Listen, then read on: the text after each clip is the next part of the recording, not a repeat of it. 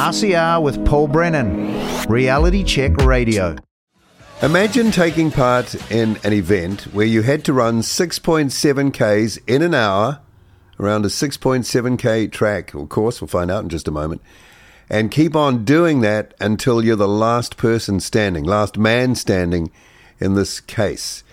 Well, Sam Harvey knows all about that, and he has, within the last week or so, competed in the Backyard Ultra, the Dead Cow Endurance Race in Anango, Australia. And Sam is with me now. Hi, Sam. Hey, mate. How you getting on? Not too bad. I'm feeling a little, my legs are feeling a little like jelly just reading that, I got to say.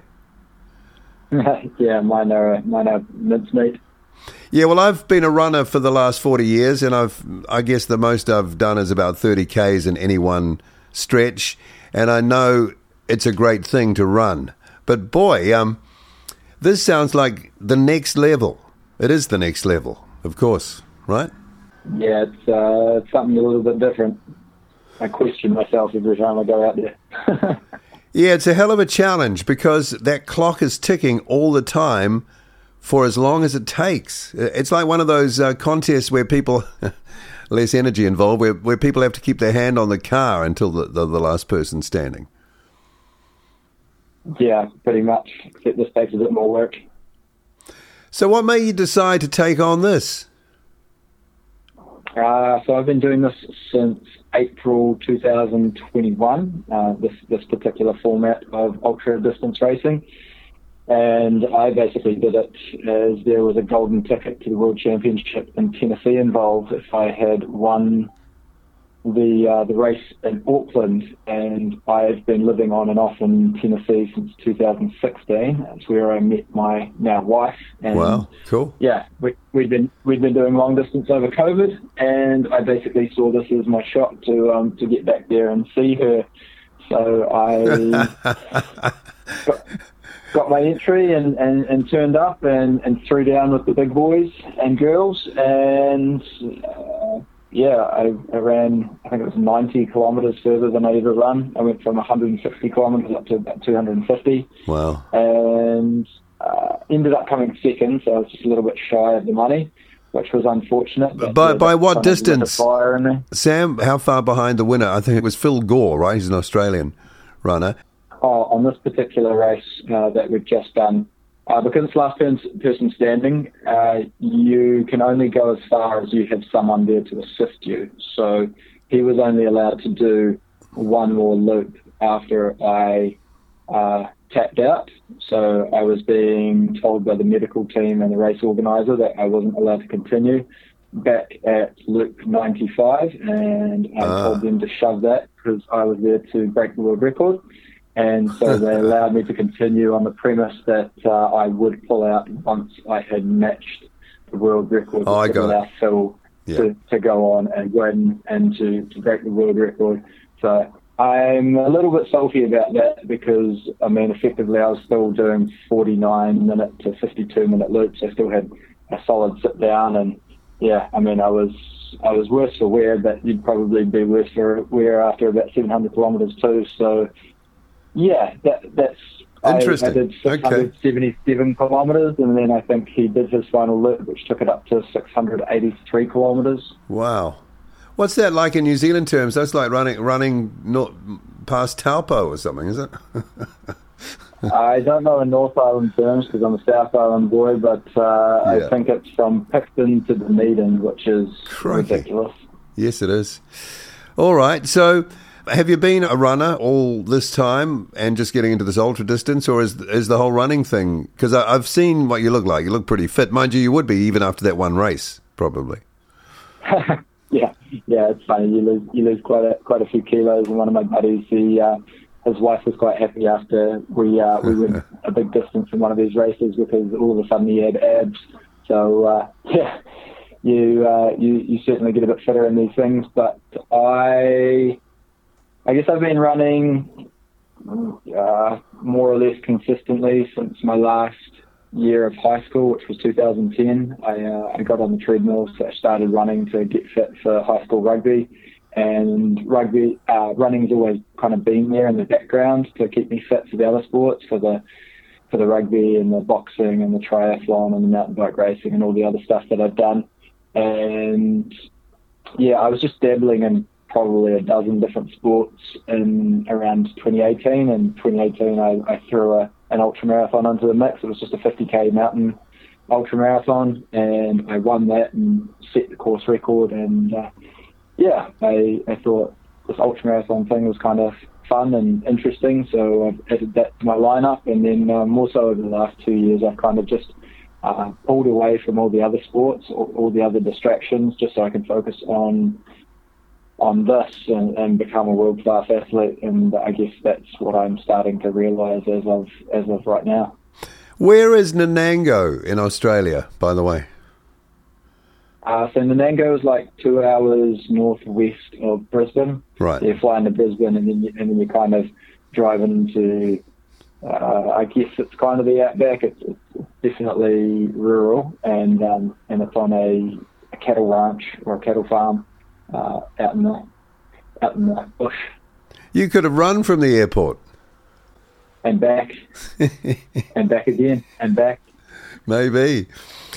So what is there's the physical effort, but you need to have your mental attitude, I would imagine, tuned up for that too. So how do you let it all out of the tank over that period of time? There must be a strategy for it. You don't want to let too much go early on, I would imagine. Yeah. I mean, it's definitely a long game, and you pace yourself. You take it nice and slow. You're not afraid to walk. When you're running, you try not to run too fast, because I mean, effectively, a fast lap doesn't make a difference. It just means you've got a longer rest period towards the end of the hour. But I mean, once you start the next lap, everybody starts at the same point, and if you've tuckered yourself out on a few fast loops, or you've buggered your legs on a few fast loops, then you're not going to go to the distance. So yeah, it's just a bit of a balancing act, really. And then it definitely comes down to having a strong mental game, which is essentially how much do you want this. You've got to really want it, and you've got to be able to kind of drown out the noise, because it's painful, it sucks, it's boring, and you question why you're doing it, especially for the first couple of days until you get to the pointy end of the race, and that's when I guess you've done a lot of the grunt work to kind of get you to the special place, and that's when you start to enjoy it, hopefully. A 6.7k course, you got to do that within the hour, but you can do that with a mix of running and walking, I'm taking from what you just said. Yeah. What would the proportionality of that be? How much walking, how much running in that, do you think? It really depends. We've got a few really hard courses in New Zealand that have a lot of single track, a lot of climbing and descending, and so those ones realistically force you to a walk. Yeah. And because you're doing so much walking on those uphills and downhills or whatever, then you've really got to run the flat stuff or the runnable stuff. So it really depends on the course. I'll quite often shuffle my way around the entire course, not walking, but not running the entire thing. And yeah, I'll get back in about 45 to 49 minutes, depending on how late in the game it is. You obviously kind of slow down a bit towards the end of it, but still getting kind of 10 minute rest in at least. Is it a flat course, the one you've just competed on, or flattish?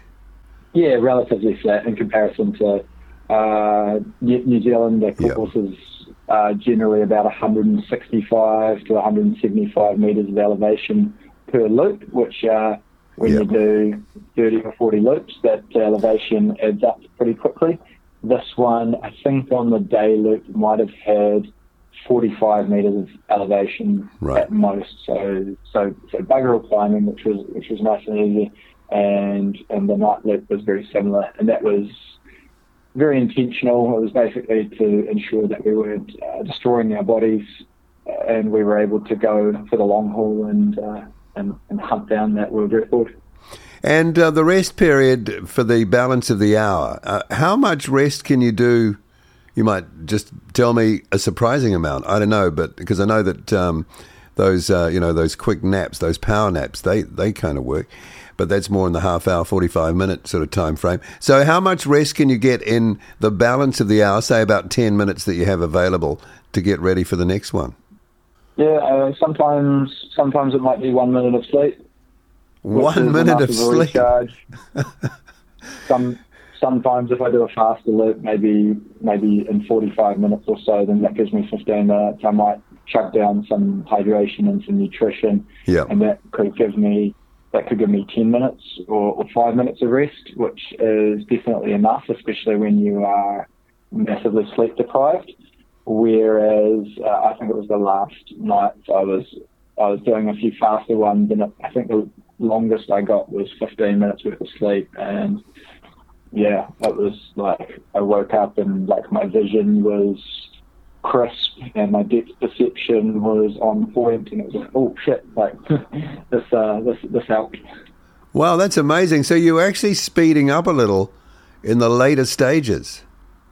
Yeah, absolutely. I mean, your legs aren't falling off. You're not forced down to any particular pace. So yeah, unless you really are buggered or maybe a slower natural runner, which I guess I'm not, then you don't get forced down to only having a couple of minutes of rest.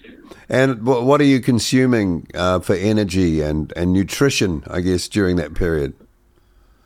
Yeah, all sorts really. Try to keep it varied because your palate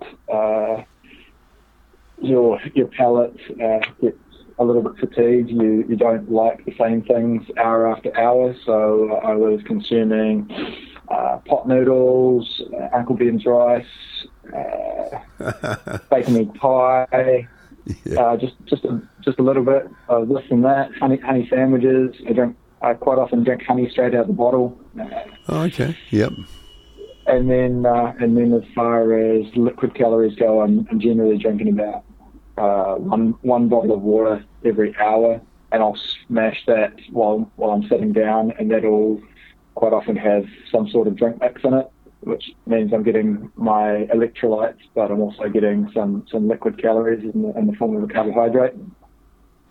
Couple more questions. Was there a moment, can you remember any particular one moment where it could have gone either way for you, or did that not come into it? What happened? Yeah, I guess the 95-hour mark where I collapsed out on course with suspected pneumonia. Okay. Jeez. That was kind of touch and go. I finished that loop and came into the farmhouse, which at that point there was only two of us left in the race. So everything was operating out of the farmhouse, and I basically collapsed on the kitchen floor, gasping for air.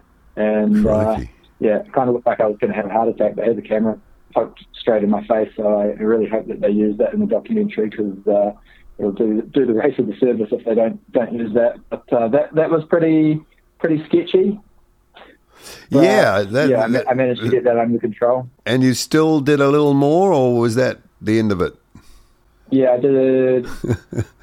I did 6 hours more after that. Oh, crikey. That's amazing. So you're sort of superhuman, really. And what did it feel like when you knew you didn't have to do another loop? Disappointed, because I knew I could have gone more. It wasn't my choice that I was leaving the race. It was people around me had made that decision for me.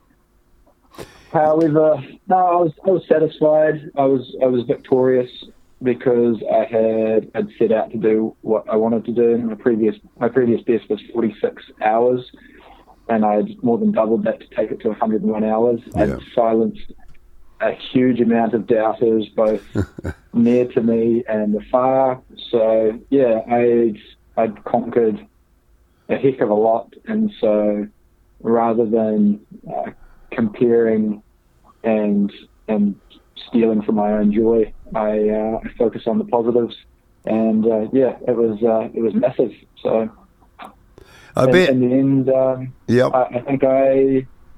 I think I've won, which is cool, and there's certainly an opportunity for more growth in the space. So yeah, I'm just looking forward to the next one and the one after that, and really ripping down the doors and showing people what I can do.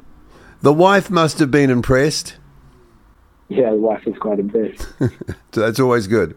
All right. Now, I watched a quick bit of you on our local TV, and you kind of said that maybe this was part of could be getting it wrong here, exploring a higher purpose. Well, you made a comment like that. What were you saying there?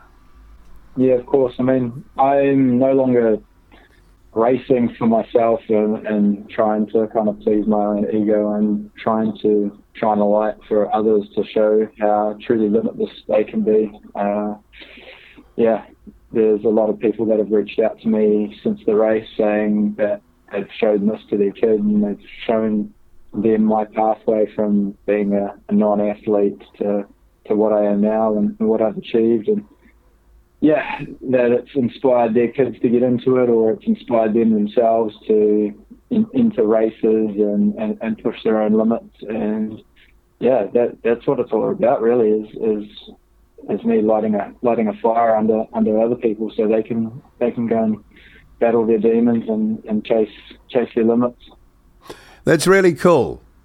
And what an effort. It's a great story, and thanks for sharing it with us, and congratulations to your achievement, or for your achievement. It's really impressive. No worries at all. Thank you for your time, Paul. RCR with Paul Brennan, Reality Check Radio.